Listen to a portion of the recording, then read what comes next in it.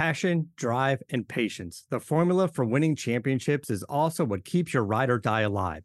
eBay Motors has everything you need to maintain your vehicle and level it up to peak performance. Superchargers, roof racks, exhaust kits, LED headlights, and more. Whether you're into speed, power, or style, eBay Motors has you covered. With over 122 million parts for your number one ride or die, you'll always find exactly what you're looking for. And with eBay Guaranteed Fit, your part is guaranteed to fit your ride every time or your money back. Because with eBay Motors, you're burning rubber, not cash. With all the parts you need at the prices you want, it's easy to make your car the MVP and bring home huge wins. Keep your ride or die alive at ebaymotors.com. Eligible items only. Exclusions apply. See ebaymotors.com. Hello, everyone. Welcome back to another episode of Believe in Bears. My name is Joey Christopoulos with my co-host Corey Wooten. But first, today's episode is presented by BetOnline.ag, and it's football season. It's back and better than ever. And BetOnline is back and better than ever with a new web interface for the start of the basketball season as well. And it's got more props, odds, and lines than ever before. And that's because BetOnline remains the number one spot for the basketball and football action this season. So head to the new updated desktop or go on your mobile right now to sign up today and receive a 50% welcome bonus on your first deposit when you use promo code BELIEVE50, BLEAV50 to receive that bonus. Basketball, football, baseball postseason, it's almost over. NHL, boxing, right down to your favorite Vegas casino games. Don't wait to take advantage of all the amazing offers available for the 2021 season because at BetOnline, it's the fastest and easiest way to bet all your favorite sports. BetOnline, where the game starts. Ladies and gentlemen, thank you so much for coming into the pod. It got close, but it's no cigar as the Chicago Bears drop their third game in a row, 33-22 to the San Francisco 49ers in Week 8. Let's bring in my co-host, former Bears defensive end, and Fox 32 Chicago's Corey Wooten himself. Corey, man, I'm going to leave the floor open to you, man. How are you? So great to see you. Happy Halloween. And what did you think of that defense? Oh, man, it was very disheartening, right? If you thought in the game, you thought it would come down to offensively, if we could score when we needed to in different points. And I thought they did a pretty good job of it for the most part, making consistent drives, not having 3 and outs, mixing and matching the run and the pass. But defensively, I thought in the first half they did a pretty good job. And then in the second half, it just fell apart. When we needed to make stops, when we needed to make stands, when we needed to get off the field, we couldn't. And it's a situation where, in my opinion, I think this is a game that you gave Jimmy Garoppolo a lot of confidence. When I don't think he's that talented as a quarterback, to be honest. Nothing against him or whatever. But I think in the scheme of things, this gave him the confidence going forward for the rest of the season. When this should have been a game where you really got after him, And I thought there was going to be a lot more pressure, right? Because early on, we saw them dial up a little bit of the blitz, and I was excited about it. The only thing I wasn't excited about at times where you dialed up the blitz, there wasn't some press coverage. And I think those go hand in hand together. I saw some of those situations where they brought Roquan, they brought a safety in there, and the defenders are so far off. And I'm like, you realize, right? This all works together, right? When we're bringing pressure, the ball's going to come out quick. So you can be a little more physical at the line of scrimmage on a receiver. And we just didn't see enough of that. And, I think the defining play of the game was the Deebo Samuel play, that swing screen, right? A swing screen on 3rd and 20, Joey. Corey, go into it, man. How much does that hurt you as a former player, man? That's just one of those probability, 4% of the time that goes for 85 yards. Just talk about that. Yeah, I think 99% of the time, 3rd and 20, a swing screen, they maybe get 15, 16 yards, 17 yards at the most on a bad pursuit, bad tackling. But you get off the field in that situation. And on 3rd and 20, all the odds are in your favor. You have to get off the field. I mean, there's no excuse for that. Lack of hustle, lack of tackling. It was just a basic play. They knew they weren't even going to get it. I feel like it's one of those plays where hey, let's just get off the field. Let's move to the next situation. Let's get 5-7 yards and then punt it, and then let's play defense. I think that's what they were going towards. I didn't think they thought it was going to be an 85-yard play or 90-yard play, whatever it was. But that is so disheartening, because all the momentum was in the Bears' favor at that point in time, and that play shifted the whole momentum of the game. to San Francisco, and then you see Jimmy Garoppolo get some confidence, because before that he was, he was in there completing a couple throws here or there, but nothing wooed or wowed you. So that's a situation where, as a defense, you have to pride yourself in getting off on 3rd and 20, right? It's not like it was 3rd and 4, 3rd and 5, 3rd and 20.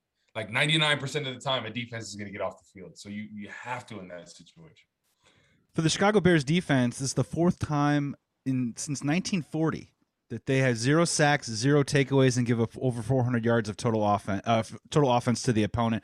Not good. And Corey, man, that moment was just so. I mean, and dude, I think you've been talking about it for a little while. Of on 3rd and 20, right? It's clear the 49ers don't trust Jimmy Garoppolo because they throw a wide receiver screen to Deebo Samuel, right? They're like, we're not going to put any more than 12 air yards on this one because he could make a mistake. And the Bears still couldn't come down with it. And again, something that we've said previously in these different pods, the Bears get a score. The Bears defense, for all of its highlights this season, the Bears defense gives it right back every single drive. It just keeps happening over and over again. Does that do just emotionally? What does that do for an offense trying to make progress and trying to, get its feet under them? And what does that do for a defense that's supposed to be, I think, maybe the anchor of this team while we work with a working quarterback on the other side? Yeah, I think it's disheartening on all levels, because I think this was a must-win game if you're talking about looking at the overall schedule, right? This was a very winnable game against a struggling team, just like you're kind of at a point where you're trying to figure out what's going on offensively. They didn't feel good about that. And, defensively, you thought you were at a point where, hey, maybe we haven't been playing as well as we normally did in the prior seasons, but we're good enough to win games in this situation. And even with Khalil Mack being out, I really thought that they were still going to be able to get that pressure, really fluster Jimmy Garoppolo, really take him out of his element, especially, they're making a big deal about, oh, he's playing at home and blah, blah, blah from Arlington Heights. I don't really care in the scheme of things. Yeah. But, you had in 2030, when the Bears moved to Arlington Heights, we can say that. Until then, just check exactly. Exactly. But this is a situation where, he's playing at his home stadium, quote unquote. And you could have really gave it to him in this game. I mean, dialed him up, because he was already struggling. Like, you look at the past few games, I mean, they've been deciding between him and Trey Lance, going back and forth, and you had a chance to really, really put the nail in the coffin, on this Niners team and Jimmy Garoppolo, and you weren't able to do it. So that's disheartening. And the fact that, usually it's the defense, like, okay, we're making stops, we need the offense to do something. And I feel like it was the opposite in this situation. In this game, I feel like this was probably the second best offensive performance, in my opinion, besides that Lions game, where they were really making progress. And when Justin Fields needed to make a play, he did. In that situation on that 4th and 1, where he scrambled and it looked like a Madden Michael Vick type of play, that's what Justin Fields can do, which is unbelievable. I mean, it's such a different dynamic, because he was dead to rights 4 or 5 times. And he was like, nope, he turned on the burners. And that's what you have in Chicago. So for anybody saying, oh, Justin Fields is maybe not as good, listen, I'm telling you, this guy is going to be the next dude. That dude, I'm telling you, like, regardless of, when you see him throw the stripes to Jesse James in the end zone across his body, dropping an absolute dime where only he can get it. That was Aaron Rodgers-esque. Unbelievable. It reminded me exactly of Aaron Rodgers when he's rolling across his body, throwing a dart right on the money. You know how hard that is to do. And the location of it too was what also impressed me. That was very Aaron Rodgers-esque. The low and away, the only place exactly. that Jesse James, where only he can get it, or it's an incomplete pass, right? And Jesse James makes a great catch. And don't sleep on him. I mean, honestly, like, when we talk about the tight ends, right? Like, I like Cole Kmet, but Jesse James and a guy like Jasper Horsted in the red zone situations, I feel really confident about them. Not only their ability to get open, but their ability to catch the ball. So, this week, I look for them to really target those guys, and especially Jesse James in the red zone against his former team, the Steelers and that. But, I mean, yeah, offensively, I love what I saw from Justin Fields. And the key thing, right, Joey, what we've been talking about is 1, 2, the progression, tuck it and go. And that's what we saw. There was one time where we held it a little bit too long and he got sacked. Maybe there's one other time. I remember one for sure. That he held it a little bit too long. But you saw that clock get it out. And he had over 100 yards rushing. Like, remember I told you how hard that is for defenses, defensive linemen, linebackers to account for a guy like that. And when he's decisive in that, tuck it and go, once he has that progression, and that's probably what they told him this week. He probably watched it in film and they said, listen, okay, I love what you're trying to do. You're trying to throw the ball down the field and get it. But listen, you have to go 1, 2, it's not there, tuck it and go. And that's what he did this week. And it was fun to see because it kept the defense off balance. And they weren't able, they had 4 sacks in the game, this, that, and the other. But I thought it was a much better game from him being decisive on his reads and using his feet when he could. Well, they started doing stuff that you've been talking about for a couple weeks now, right? I saw naked boots. I saw RPO keepers. He finally found that right moment when they bit in on it, and he was able to go. He faked the camera out, which is one of my favorites. And that's the best part, right? Because you know what that does, Joey? That was one play in particular, right? And the thing is, next game, they don't even have to run that same play, but they can give the illusion of it. Yes. And then what is everybody going to do? Stay at home, and then it's going to open up the run game on the other side. So that's the Justin Fields effect. And I thought this was one of the best called offensive games since that Lions game, and in my opinion, I thought this could be potentially better because there were some design QB runs and not even just the RPO, just drop back and go, acting like you're going to pass and then go for sure. Because there was a couple that I was like, oh, that was definitely a design run, but they gave you the illusion like it was a straight drop back. So I loved what I saw from that, disguising that and keeping them off balance. And I think it's a situation, if the defense could have played better. Remember I was talking about, the 28-21 score that I was talking about. I feel like they could have got that, if not more, if the defense was able to hold up better. I honestly think this game came down to that Deebo Samuel touchdown, or almost touchdown, that long play on the 3rd and 20. Well, that was the game changer right there. Well, and on top of it too, we're rocking and rolling in the first half. We score on the first 3 possessions of the game, and then we give up a deep ball to Deebo Samuel with 25 seconds left, which let him get a field goal towards the end of the thing. And that's sort of something that, offensively, I completely agree with you. They're 8 of 13 on 3rd down.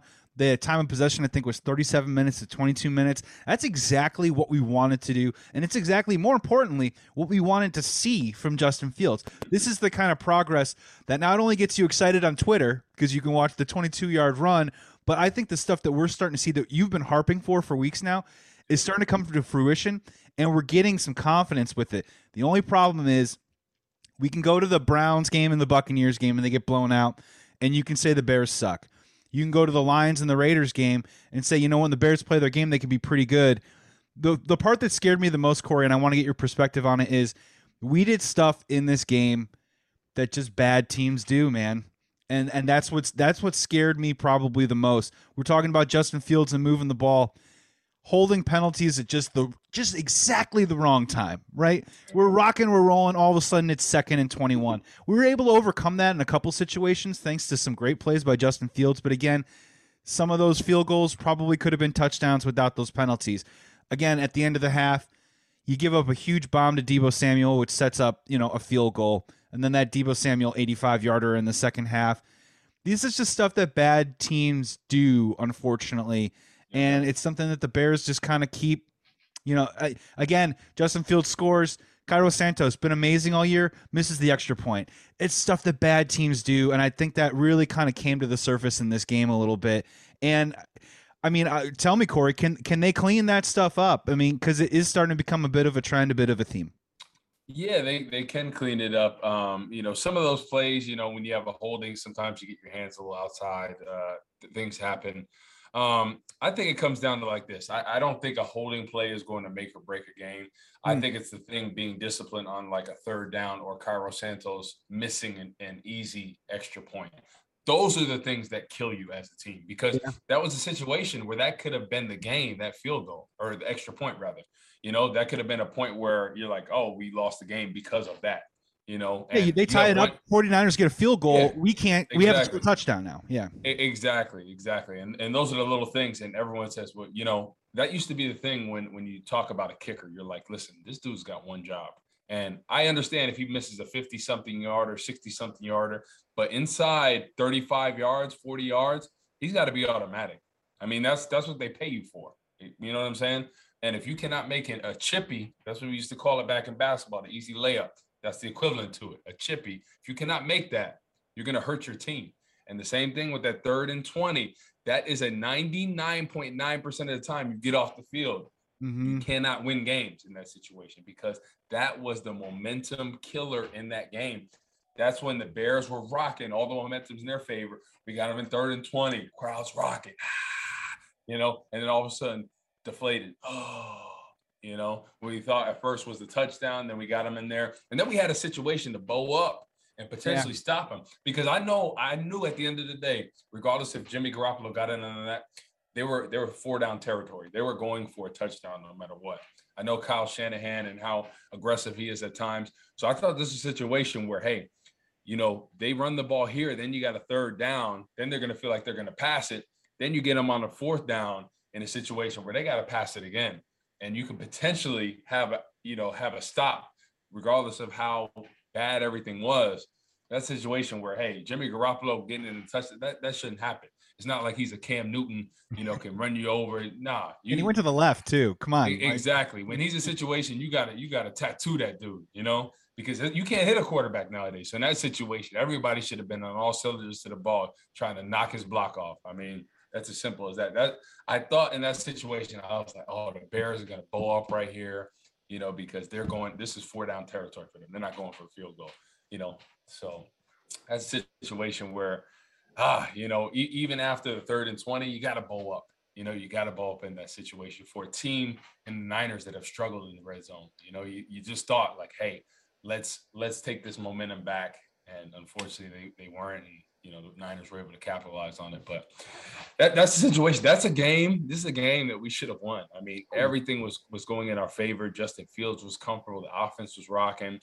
And, up until Khalil Herbert got banged up, I mean, everything was rolling on all cylinders. And I think that was kind of the X factor where we saw the offense kind of shift a little bit, where I don't know if he got the wind knocked out of him or he bruised his ribs or sternum. They thought like he took a knee to the head, but I'm with you. I thought he just landed when the ball came out, he landed on the football and it just went in there. And I can imagine that probably knocks the wind out of you and probably hurts. Yeah. You're right. When he came back, it was the first time we saw a couple TFLs with Herbert with the ball in his hands in the backfield. Yeah. And he just didn't have that same edge. He just looked like wasn't decisive. Like he almost wasn't trying to get hit. And I was like, whoa, this is the guy that's going forward every time. It seemed like something was bothering him. I don't know if he bruised his sternum or because when you get the wind knocked out of you, usually pretty quickly you're good. Like I was at the broadcasting thing I did on Sunday. My co-host asked me, he said, have you ever got the wind knocked out of you? I said, yeah, we played Rashad Jennings, the running back, and I didn't see him, and he completely chipped me and got the wind knocked out of me. And it was like a good, couple minutes, and then you feel normal. So I don't know if there's more to it, like maybe he bruised his sternum or his ribs or something, but it just seemed like he didn't have that same decisiveness that we saw, because there was a time where he got tackled for a loss, and it looked like he had a clear cutback lane where he could have got 5, 6, 7, 8 yards. So it just kind of seemed once he got that injury, he fell on the ball. I don't know what happened. Maybe it was his head. It just didn't seem like the same running back, and the offense didn't seem like it was rolling on all cylinders.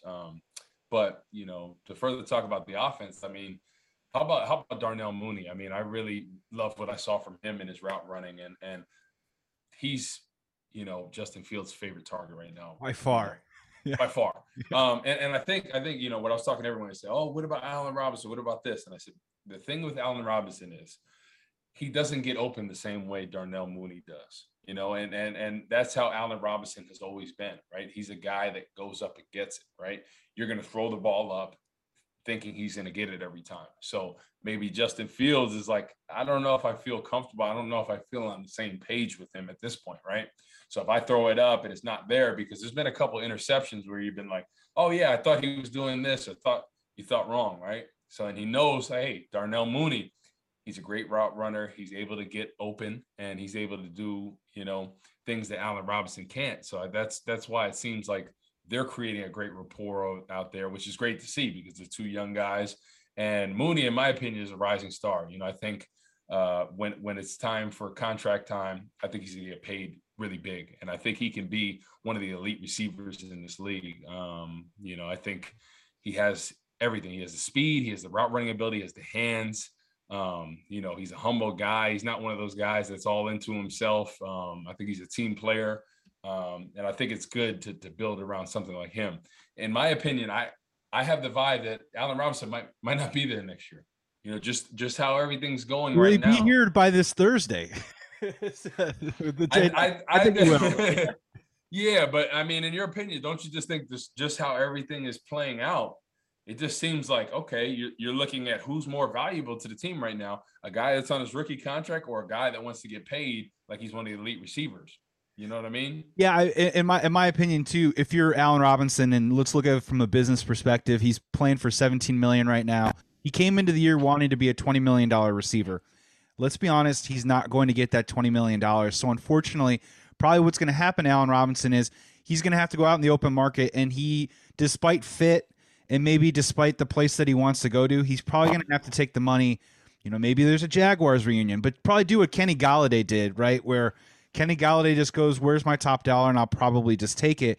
And I don't know if that's going to necessarily be with the Chicago Bears, because towards the end, I want to ask you about a couple of big picture things that the Bears are going to have to think of. My question for you, though, and I heard a little bit about this, and I want to get your perspective on it, is there also the possibility that maybe Bears fans don't understand and see that with a young quarterback like Justin Fields, is there a possibility that maybe they're just not scheming into the game plan Allen Robinson as the 1-2 on a lot of these looks, and maybe trying to use him as a veteran, not a decoy, but trying to use that savvy in a different way?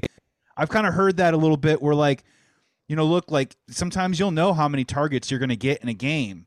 When you walk into that matchup, is that a little bit of something that might be going on with Allen Robinson too? Or because I'm in agreement with you, but I don't think Justin Fields just trusts the tight window that he has to work with Allen Robinson. I think that's the whole thing. I think right now, right, when you talk about getting a young quarterback comfortable, it's about who gets the most open at this point, right? So then you feel confident in your throws, right? And I think a guy like Jesse James, he feels good with the tight end position, Cole Kmet, because that's the thing where it's a zone beater, it's a zone reader. That's where you can look at it and he's open. There's a window right there, you fit it. A guy like Darnell Mooney that gets great separation, right? Mm-hmm. And he feels comfortable with that. I think Allen Robinson, the window is tighter. So he may be talking to Bill Lazor and say, listen, I know A-Rob is a dog, but right now I feel most comfortable, because I know they're talking back and forth, because he wants Justin Fields is a young guy, but you have to have that communication with your coordinator and to say, hey, I feel more confident, going with the tight ends, because that's what they've done the past couple of weeks. We've seen the tight end package open up. We've seen Jesse James. We've seen Cole Kmet the past few games have 4, 5, 6, 7 targets in a game. Before that, he didn't have many. So we're seeing kind of the pattern where it's going. It's going to the wide position. It's going to a guy like Darnell Mooney. At times, Goodwin has been great with his route running and separation, which is great for him, because his whole career has been, he's only a deep go guy. He can't run routes. He can't catch the ball. But what we've seen from him every time he's been targeted, I mean, he's been making some great catches. His route running looks good. We always knew about his speed, but it seems like he's kind of had a resurgence of his career from what everybody thought he could be. But yeah, I was just impressed with the plan they had, especially going against Bosa early on, offensively. I thought they were having 2 tight ends on them, Chipper helping out. And then that one play where they had, I think it was Alex Bars, I believe, that was the extra tackle as a tight end. Was that him? Yeah, he is either that or J.P. Holtz, one of the two. Yeah, because they brought. Okay, yeah, I thought it was Alex Bars, but he was basically a tight end at an extra offensive lineman as a tight end, and he had one-on-one on Bosa. That's when he got the holding penalty, and Bosa got the sack. And that's a situation where I'm like, hey, listen, in that situation, right? When Joey Bosa is head up on this guy and how he's light on the stance, he knew right away he was pass blocking. So what did he do? He hit him with an outside move, came back inside. It's like taking candy from a baby. Yeah. In situations like that, playing defensive end, when I knew I had, a slower offensive guy, I knew I could hit him with a move and then come back inside real quick, because what they're trying to do is keep you one-on-one on here, get that boot out there. So Joey Bosa knew it, from film study. He knew it by the guy's stance. That situation where you got to keep 2 guys on him in that situation. Maybe hold the tackle back to help. That way, if he beats inside, he gives him a chip from the inside, and then he's able to help back. on the defensive tackle. So that's a situation where that was a kind of drive killer in that situation. And before that, they had tabs on Joey Bosa, and that's a guy that you have to keep your attention on because Dee Ford was not playing in that game. So that's a situation where you're like, hey, we got one guy that can really beat us. You know, Eric Armstead in the past, kind of that guy as well, but he hasn't really been as productive, especially with DeForest Buckner, you know, leaving a few seasons ago. So we haven't seen that same production. So that's a situation where I'm like, you cannot leave Alex Bars one-on-one on Joey Bosa. That's like saying, hey, you're going to leave, you know, Steph Curry on Shaq in his prime to guard him one-on-one. You just don't do that. You know, he's too quick for him. So that's why I didn't understand that situation, because that was a drive killer. And I thought other than that, they did a pretty good job on a really talented pass rusher like him. Yeah, and I thought Larry Borum, for practicing it only a couple of times this week, I thought he did a pretty solid job. I mean, you just didn't hear his name called a lot, which is usually a good sign if you're a Chicago Bears offensive lineman. Let's dive a little bit more into Justin Fields. Let's go a little bit further, because I think a lot of Bears fans are upset today. Obviously, the defense, you know, disheartening is the perfect way to probably categorize the way that they played, and especially when you're looking forward to the weeks forward of where are we going to get some of these wins, how are we going to get back into the playoff mix as a Bears team. But yesterday, man, is going to be one of those days that we really needed to put on the Justin Fields calendar, right? When we finish the season and we look back and we're talking about progress and what is and what isn't. Yesterday, 1,000% was one of those moments. You know, you mentioned 103 rushing yards, first time since Bobby Douglas in 1972, a quarterback for the Bears ran for that much. You've mentioned a little bit, but let's go, you know, a little bit deeper and maybe bring up one of your favorite ones. What was it about Justin Fields' performance? I mean, I saw more decisiveness. I saw him better against the blitz. I saw him, you know, keeping it on RPOs. I saw him doing those naked boots that you love and just hitting quick passes. The arm was there. The playmaking was there. You know, what was it? It seemed like it was all kind of coming together for him a little bit. And this is a perfect game that hopefully he can build on moving on in the future.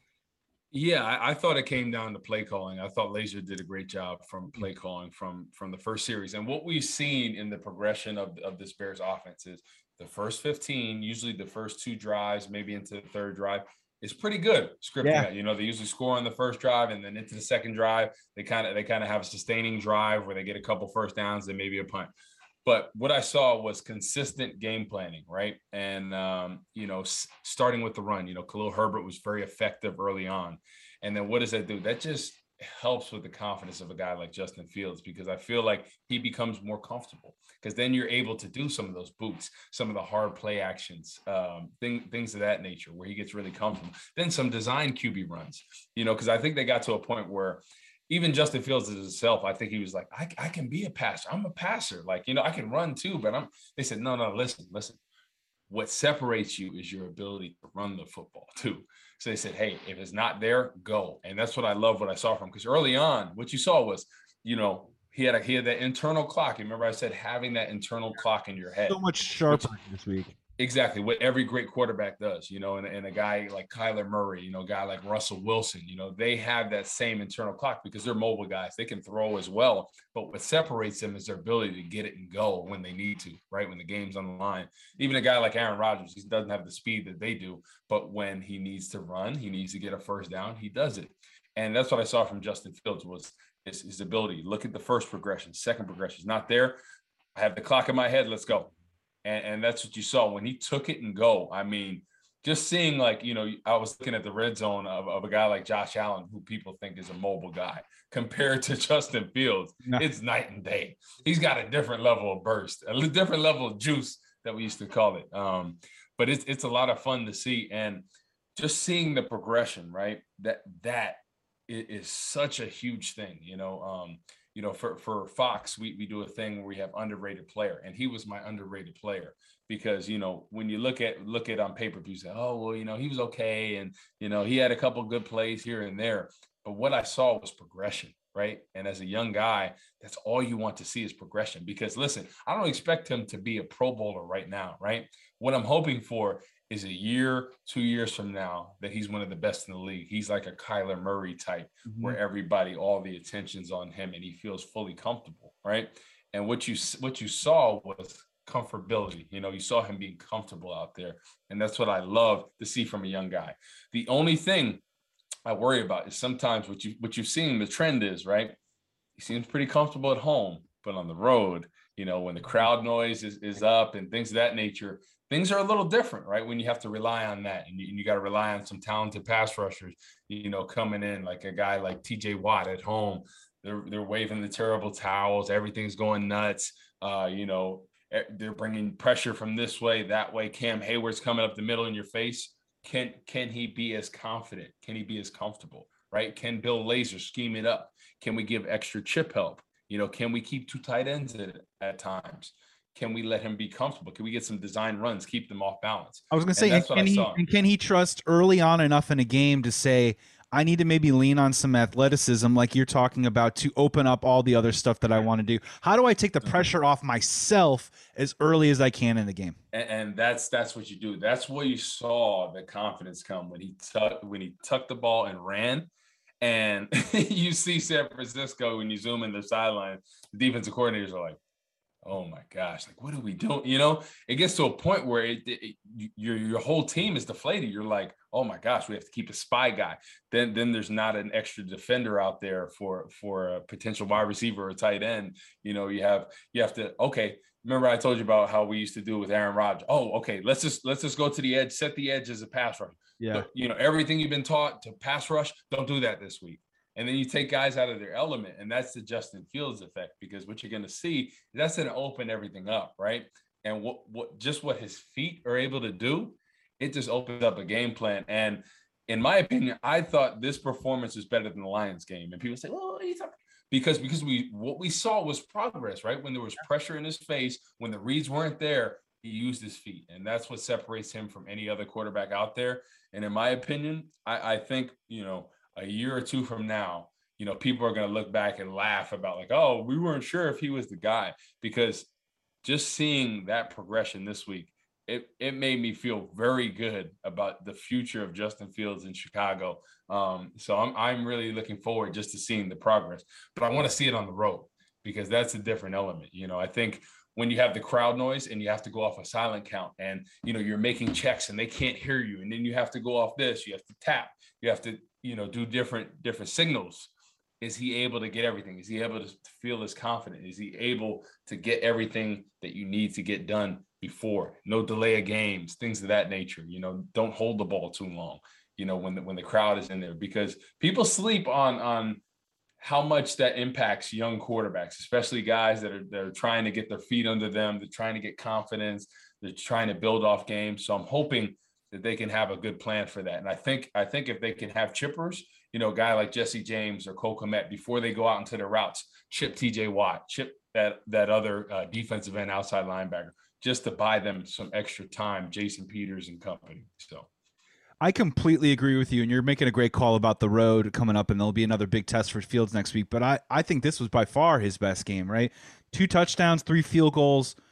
You say to yourself, a rookie, maybe, as he matures and progresses in this league, one of those field goals turns into a touchdown. That's 27 points, right? Yeah. And I just saw him, not only just the plays that he made with his legs and the decisions that he made, and God, when you saw him finally, have that confidence and conviction in those moments to make those decisions, it all starts to, the light kind of turns on. But I saw him, beat a blitz and hit Marquise Goodwin on a quick slant. I saw him take the time and throw bullets down to Darnell Mooney. I even thought, the interception went through Darnell Mooney's hands. He kind of gave him a chance there. Yeah. And the best part about it was, even whether he's on the run or he's in the pocket right now, he has been a touch high at times on a couple throws.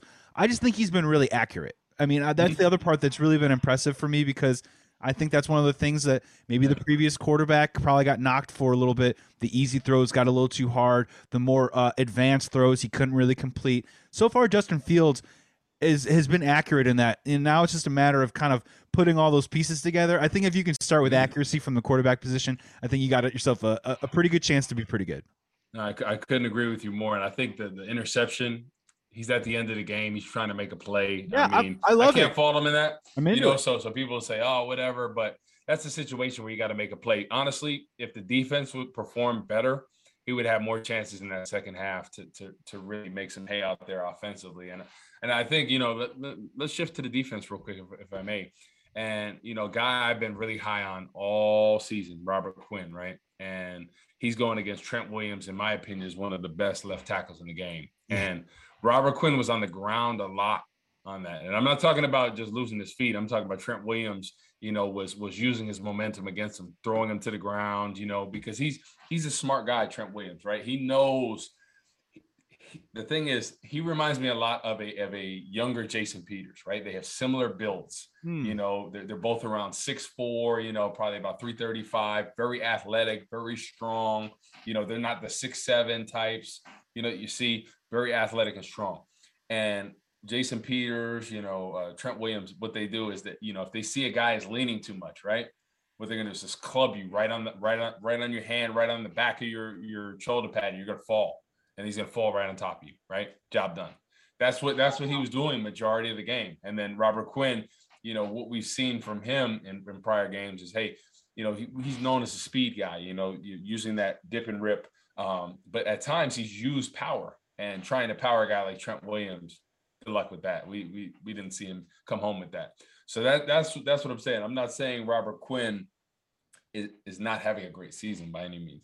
But I think, when it comes against some talented pass rushers, you have to change the way you rush. And you saw, he had one really good rush towards the end of the game where I think it was. Did he almost pick off that pass to Deebo Samuel? Did you notice that? He got really. He almost did. He smelled it out, and he almost did it. Yeah. So he's been playing great with effort, but I thought, in my opinion, that was one of his worst pass rushing games. He really was not a factor out there. And I think that's hats off to Trent Williams. You're going to go against really good left tackles in this game.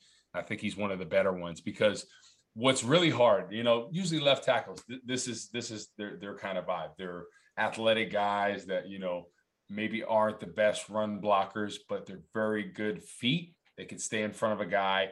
They stay away. They stay in front of a very fast, athletic pass rusher, right? But they sometimes struggle against power. That's kind of their.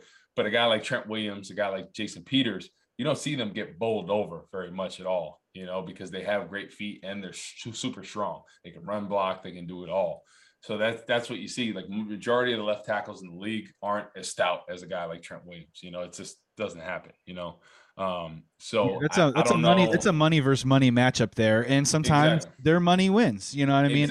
Exactly. But that's in a situation where from Robert Quinn and your one-on-one rushes aren't working, right? What am I going to do? I'm going to set up a game kind of like the 49ers did. How they got Jason Peters and Cody Whitehair on different levels. Remember, I talked about the exit game, right? So why that worked for San Francisco was that they got him on different levels, right? The defensive end came inside on Jason Peters. He wasn't able to stone him at the line and take him off his spot. He was able to get penetration and pick Cody Whitehair and get in through there. So that's what opened it up. And that's what Robert Quinn should do. He said, hey, like, straight rush is not working. Let's run a Texas game. Let's run an exit. Let's run something else. Let's keep them off balance, because the straight rush wasn't working. And I think in a situation, some games you're just not pass rushing well, right? You have to do it either through blitzes, through games. And we didn't see enough of any of those. It just seemed like it was a lot of straight rush. And, whenever you're a situation, where it's just not coming home, you have to go to that. You can't just rely on the straight rush if it's not working, because Jimmy Garoppolo had too much time. I mean, it's simple as that. There was a couple of times where you're like, oh my gosh, he's eating a sandwich back there. He's eating Jimmy John's. Like, Jimmy John's getting delivered. He's having chips. He's having a soda, a cookie. Like, come on, you can't have all day like that. The cookie too? He had that much time? Yeah, exactly. Like, you cannot give somebody that much time. So yeah, I think that's a little on Sean Desai, trying to dial it up. Have different opportunities where you can come home. Because that's been the biggest knock on the team is their inability to stop the run, which we saw again. Gashing run plays.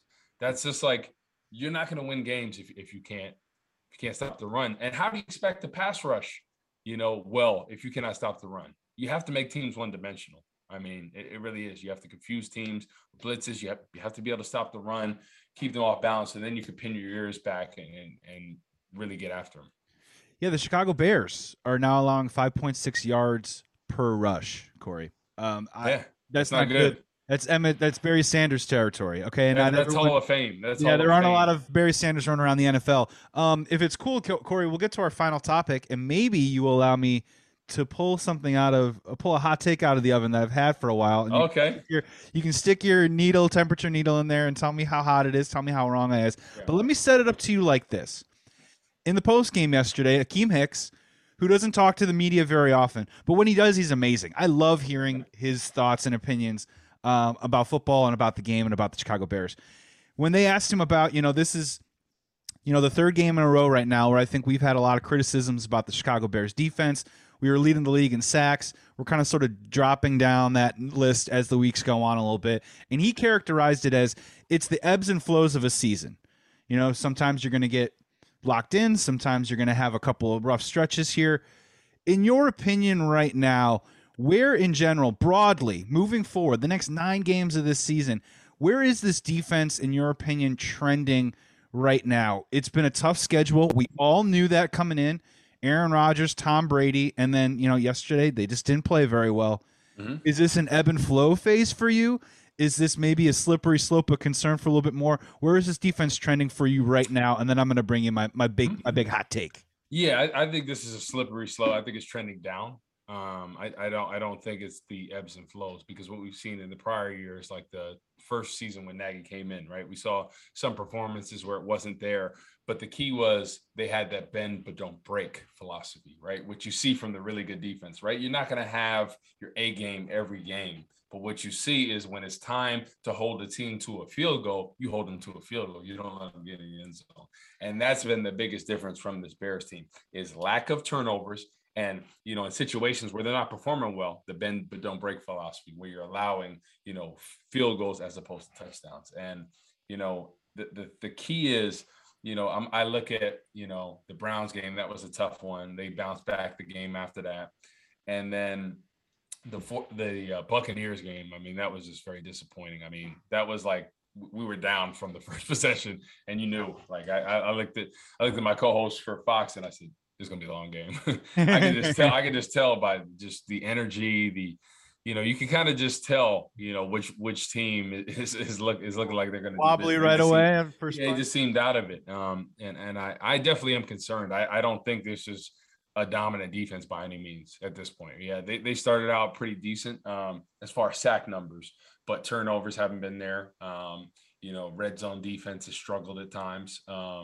And especially the past couple of weeks, that's what's really concerning. And especially against San Francisco, even being without Khalil Mack, you had Akeem Hicks back, and you thought it's a situation where, hey, we could dial up some stuff. We could be able to get home, together. And you just didn't see that. So I'm very concerned, because that's always been the backbone of this team for however long the Bears have been around.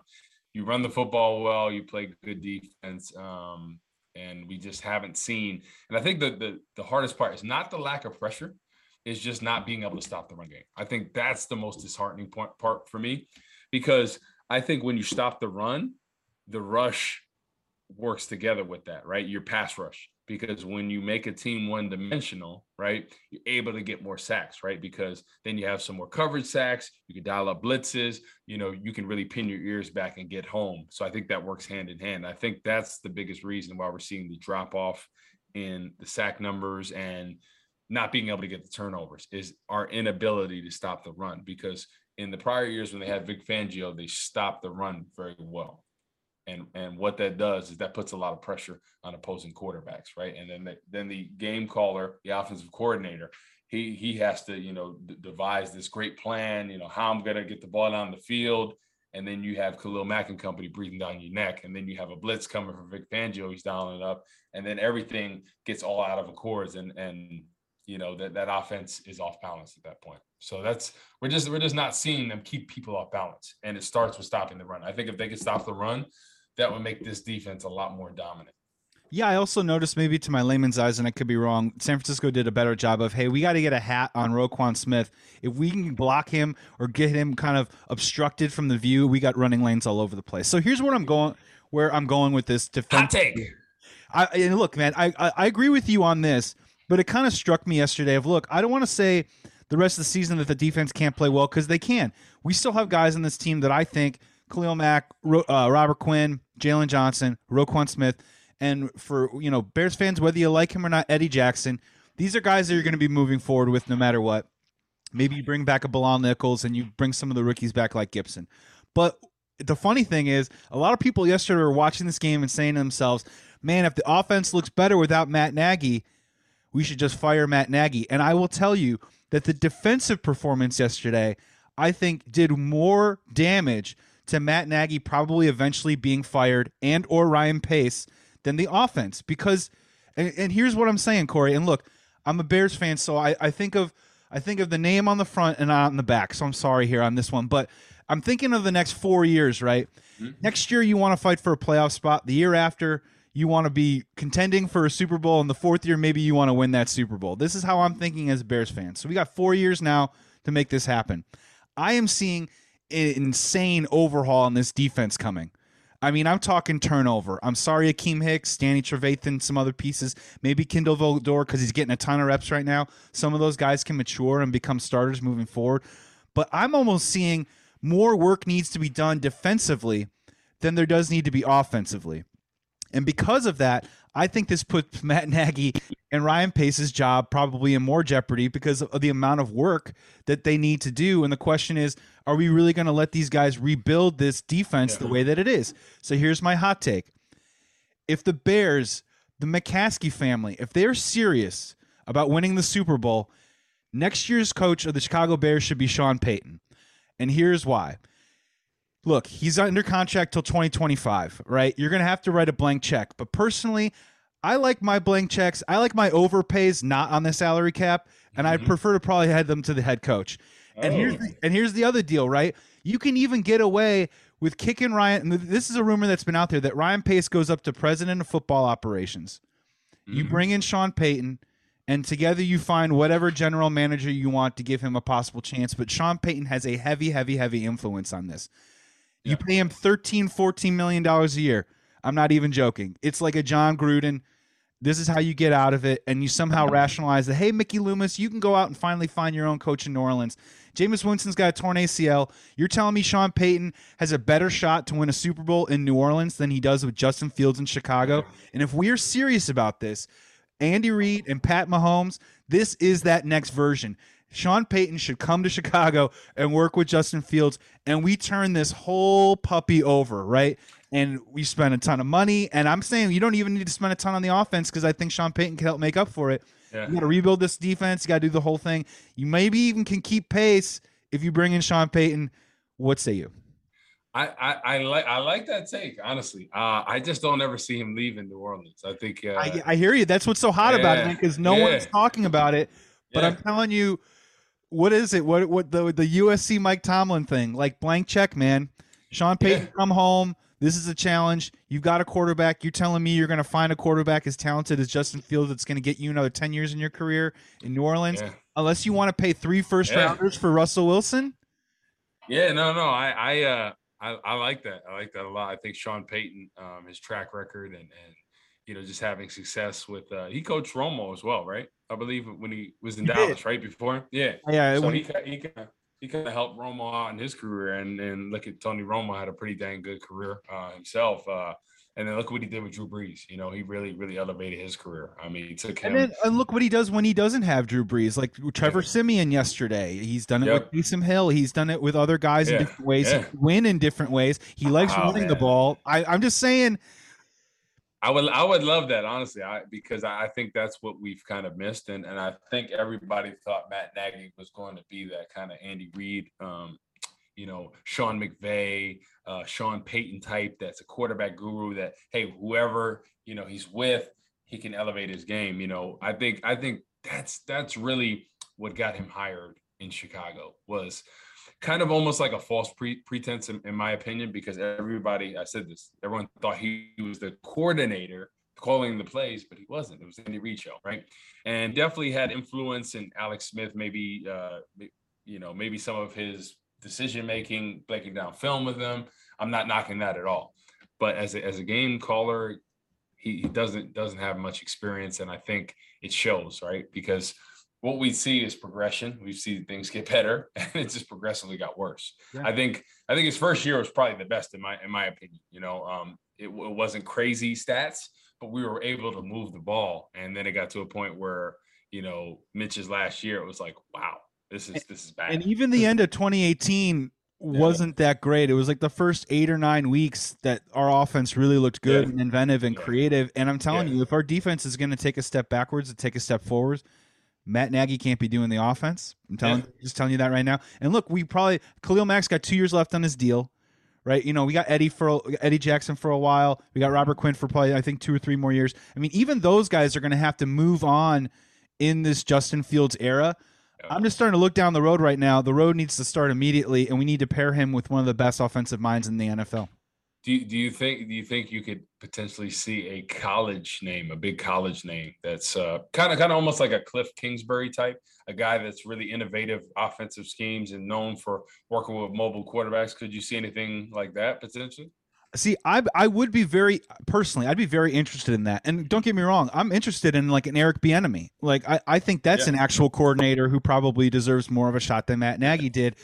But the other thing I'll say is if you look at the history of the Chicago Bears, is they do the opposite all the time, right? They flip-flop between experience or no experience, right? I mean, they've only brought in John Fox as the only one that's had previous head coaching experience before, but if you watch, like, they did Lovie Smith defense, they went to Mark Trestman offense. They went to John Fox defense, they went to Matt Nagy offense. So I would be like, well, what do we do now? Are we interviewing Todd Bowles next year for the head coaching role? Give him another shot at it.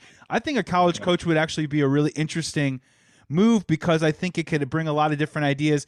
And we do need someone. I think Matt Nagy has done a decent job of keeping the locker room together as a whole, but he never really brought results to the field. We need a little bit of both of that. Yeah. I'm just also sort of thinking you got to just take a big swing at some point. And if you're serious and you don't want to mess around, you got to be real. And those college coaches, like Dabo Swinney, right? Something like that, big time. No, nothing even like, hey, let's give him a shot or up and coming. I think we need something a little bit more established coming in the door.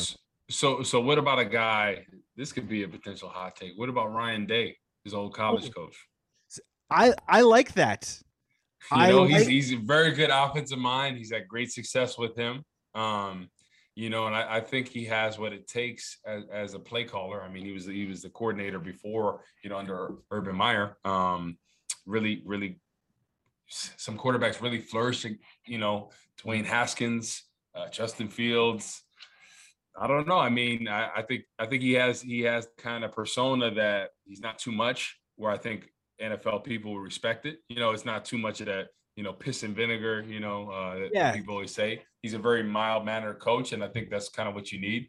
So I could potentially see in something like that, maybe, That's a great call. Modern energy. I will say one caveat real quick to that is Ryan Pace cannot be the general manager for that decision. No, I think that's a new guy picking Ryan O'Day. Exactly. But I think, when you talk about, I look at Ohio State, like they're, in my opinion, they run things like an NFL type team. They're at a different level than other universities out there. It is a football factory, and they go to school, they do whatever. But if you go to Ohio State, you go there to make the NFL. You don't go there, like what's his name, Cardell Jones. He said we didn't go to play school. I mean that's the reality in certain things. A school like that, Ohio State, they are a football factory just from the way they run their practices, their training table, your film study. It is a different beast. And I think that could potentially be a good transition, for a guy like Ryan Day. Justin Fields, he feels comfortable with him. And Justin Fields is the guy of the Bears' future. I don't care what you want to say about it. I feel confident in that. I love that call, man, because that's right. That's right next to my hot take kitchen. You know what I mean? We need someone that's established, right? And I think the Kyler Murray, Cliff Kingsbury thing, which you already brought up, I think we can call that a success, right? I don't know if they're going to win the Super Bowl this year, but there's a seamlessness to Kingsbury. Understands Kyler, knows how to put him in a position to succeed, and Kyler trusts what's being called, and they can collaborate. And now, they're 7-0 or whatever their record is right now. Exactly, they're trending up. That's where the Chicago Bears want to be. And that's what I'm saying, but I think it's that level of stuff, man. as much as I want to say, let's give the next hot young assistant who's put in his dues and his time and give him his shot at his own, running his own show. I like that mentality. I really do. I think it fits in a lot of different organizations. I think timing wise and what the Bears are going to be looking for in the next 4 years with an overhaul in defense, a brand new quarterback, and hopefully an offensive line that is going to be able to grow with him the next 4 or 5 years, and 2 running backs that are probably going to be with him for the next 3, which is great news, and Darnell Mooney for the next 3. We need someone established that can hit the ground running and not this whole, like, I'm learning as I go, figuring it out. Someone that comes in right away, commands the room, and we can just take it and just go and let's go. Yeah, I like your thing about Sean Payton. I know it's a hot take. I can't see him leaving. But I love for him to. I'm not saying money talks. Money talks though, right? Hey, he would say, no, I'm loyal to Mickey Loomis and all these, and then all of a sudden you're like, 14 million. Oh, okay, yeah, honey, we'll move to Chicago, okay. And that's what it becomes. And I'm with you, man. Everything out there says that it's not going to happen, which makes it so dang hot. But the thing was, 2 years ago, he signed a 5-year contract extension in 2019, making him the highest paid coach in the NFL. And it was Drew Brees' last year. And the whole thing about it was like, we're really looking forward to bringing Sean back to, usher one last year of Drew Brees and just, be the steward of the Saints moving forward. And honestly, look what's happened this year, right? Jameis is out with a torn ACL. Offensively, what do they honestly have? They don't have. It's not Michael Thomas. They have Alvin Kamara, and that's it. Let's be, running backs have shelf life. Not to be mean about it. If you're looking at the landscape, Sean Payton, I would say, come to Chicago, make the most money you've ever made. Get a restaurant named after you. And then defensively, go out and just draft a ton of Corey Wootens, man. Draft a ton of young Corey Wootens, man. And let's just start building this thing back up because I think the defense might need more work than the offense in the offseason. Nah, I agree with you. I like the Ryan Day thing because of Cliff Kingsbury, right? When he first got there, it was okay the first 2 years with Kyler Murray. And then this year, you really see everything come together, right? And you see what everybody was looking for. So I kind of think a more realistic version is Ryan Day. I like that a lot. And I think way more realistic for sure. And I think the fact that he has that track record with Justin Fields and the fact that the Bears are like, this is our franchise guy, and who knows how to get the best out of him, game plan, scheme wise. And you're like, okay, Ryan Day, right? And it just fits because listen, a lot of how a guy progresses in this league is based on who their coach is, right? Putting them in positions to succeed, right? And I think I've said this many times. That's why the Patriots have always been successful as long as Bill Belichick has been there. I think, some other teams like Green Bay, the past since from before time, Brett Favre, etc. Making fire for the first time. They develop talent very well, right? Their GM, their decision makers have put together the right pieces to the puzzle, and then they've had great staffs to develop that talent and put everything together. So that's what we need. We need a better decision maker at the GM position. We need a better head coach, in my opinion. I think we have the talent there. I think this has been the most talent I think we've seen on offense in a while. And I think we just need to be productive. And I think, hey, things are going to continue to get better with Justin Fields, right? As long as they can scheme up and game plan for him, we've seen progression. I think that last game against the 49ers showed us that.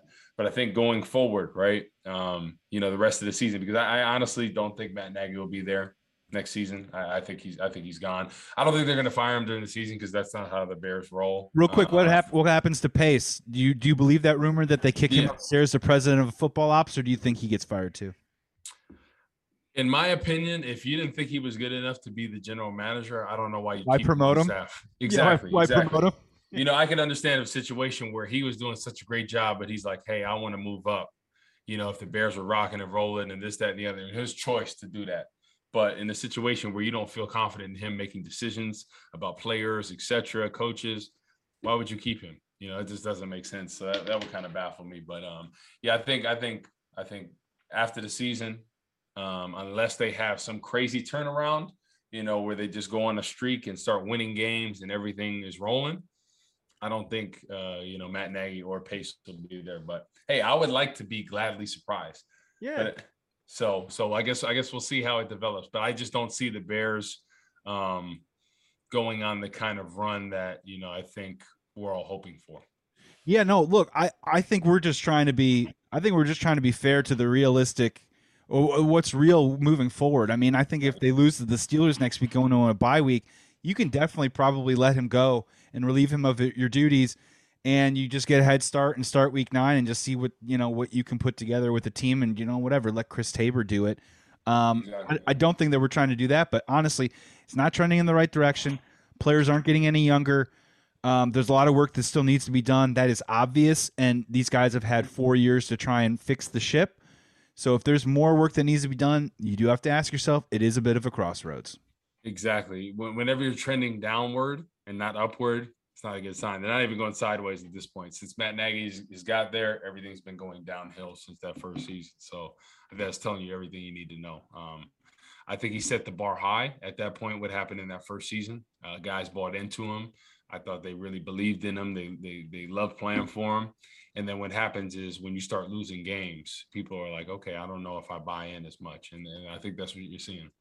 Yeah, and he lost 6 games in a row last year. And I was asking the questions on this pod, after 4 or 5, how many is too much? And now we're at 3. If they lose next week, that's 4 in a row. It's one point, it just is too much in the long run. I think the biggest thing why I don't think he has the locker room right now is because I think people are realizing, listen, some of the guys have been there throughout his whole tenure. They're thinking, well, I've been here with him since day one, right? The offense has progressively gotten worse, right? And he's always been questioned that after and post games, in the off season. And he said that he thinks he's doing a good job, or he has to look at what he's doing and improve on, and I think people respect if he just said, hey, listen, I looked in the mirror and I was like, you know what? I'm not a good enough play caller, and I'm doing you guys a disservice. If he had a meeting with the guys and say, listen, that's my fault. I let my ego get in the way, and we're all men, and I did, and I apologize for that. I want to give you guys the best chance to win games. I'm your head coach. I love you guys. I love, going into games with you guys. So I'm going to relieve my play calling duties. Bill Lazor, you call the plays. I feel confident in him. I'm going to let him do his thing. And hey, I love you guys. Let's do this. I think if he would have said that, it would have set the tone in the locker room, and it would have been a different story. But what happens is when you let your ego get in the way and you constantly deflect and say, I think we're doing a pretty good job, and I think, I could maybe do this a little bit. You're beating around the bush. People don't respect that, and people don't stand behind that. So I think that's why you're seeing the progression going downwards. Because I think at first people were like, oh, I love this guy, Nagy. Everything's that much better. Our defense is rocking. We don't even need the offense to do anything. We're just there. But hey, our defense is rocking. We're getting turnovers. We're scoring points. Everything's fun. Everything's great. Launches the midway. But then when the defense isn't the same, right, it puts the pressure on everybody. And guys just get frustrated because they're like, why wouldn't he just say, hey, I'm relieving myself, like, man up, right? Because at the end of the day, this ship goes down with you, Matt Nagy, as the coach, right? And everything is on you. So if you're not doing a good enough job, let a coordinator call it, right? Because not everybody can call the plays. But sometimes in this league, players, coaches, they let the egos get in the way. I want to go out my way, and I want to do this. Mm-hmm. But you know what going out your way doesn't get you another head coaching job. Oh, no. You know what I mean? Listen to college. Listen to college. Exactly. So, and even as a coordinator, I don't think anybody's going to take him as a coordinator, because that's a situation where you're like, look at your track record, right? I love what you did, and if Bieniemy gets hired, I could see him going back and working on the Kansas City Chiefs staff as maybe a quarterback's quality control consultant, whatever name you want to cook up. Exactly. Yeah. But at the end of the day, my college quarterback, Mike Kafka, he's now the QB coach, and Patrick Mahomes has said some good stuff about him. So that's the thing where I don't know. At this situation, I just think he's made things very hard for him at this point. QB coach, I think at this point, any potential coach that's been in the league around people can be a QB coach. But I don't think that's what his goal is. I think his goal was head coach, and coordinator. And at this time, it makes everything that much harder to get a job in the league. Final note, I loved watching me some Kafka, by the way. Yeah, Kafka was a beast, man. Yeah. I mean, some people are Steve Schnurr side. Yeah. I kind of liked Kafka. He put up some big games, man. Especially his last year. I mean, think about it. He first 4 years, it was on and off playing, didn't play much. CJ Bechet was the guy. And then his last year, he started working with Brett Bassinet. I know you remember Brett Bassinet, QB that was there my rookie year. He was there from like 01 to 05. He played for the Bears in Carolina. But he was Northwestern's like all-time leading passer before Clayton Thorson.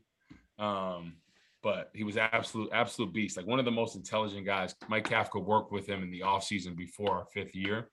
And Mike was a guy that, like, everyone, he really didn't put up numbers. He didn't make the best decisions.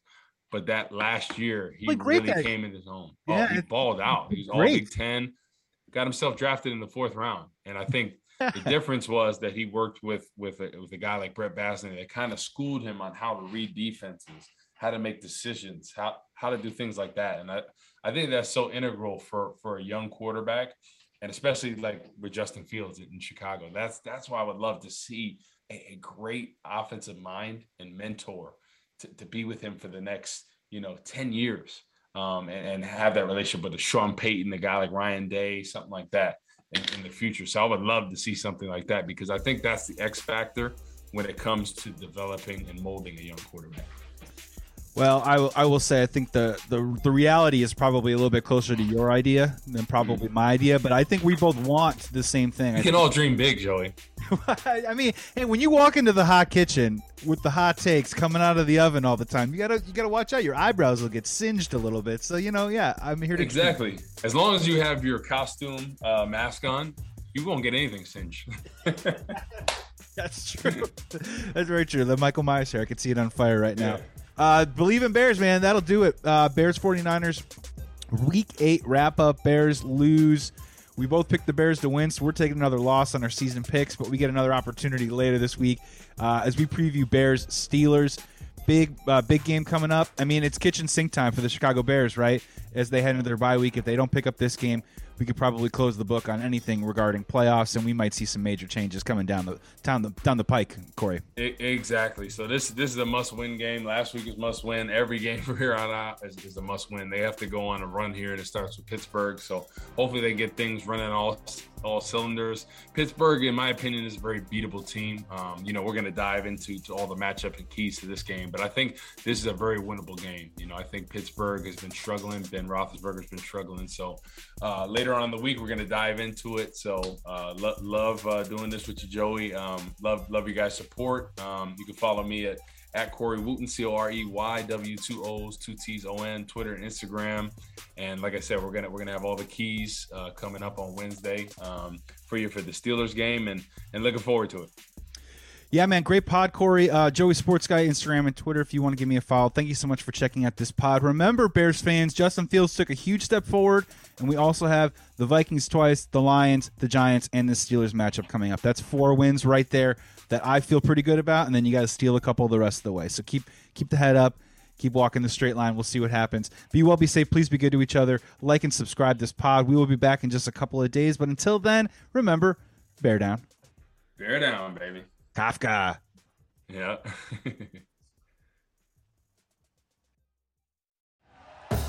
Thank you for listening to Believe. You can show support to your host by subscribing to the show and giving us a 5-star rating on your preferred platform. Check us out at Believe.com and search for BLEAV on YouTube.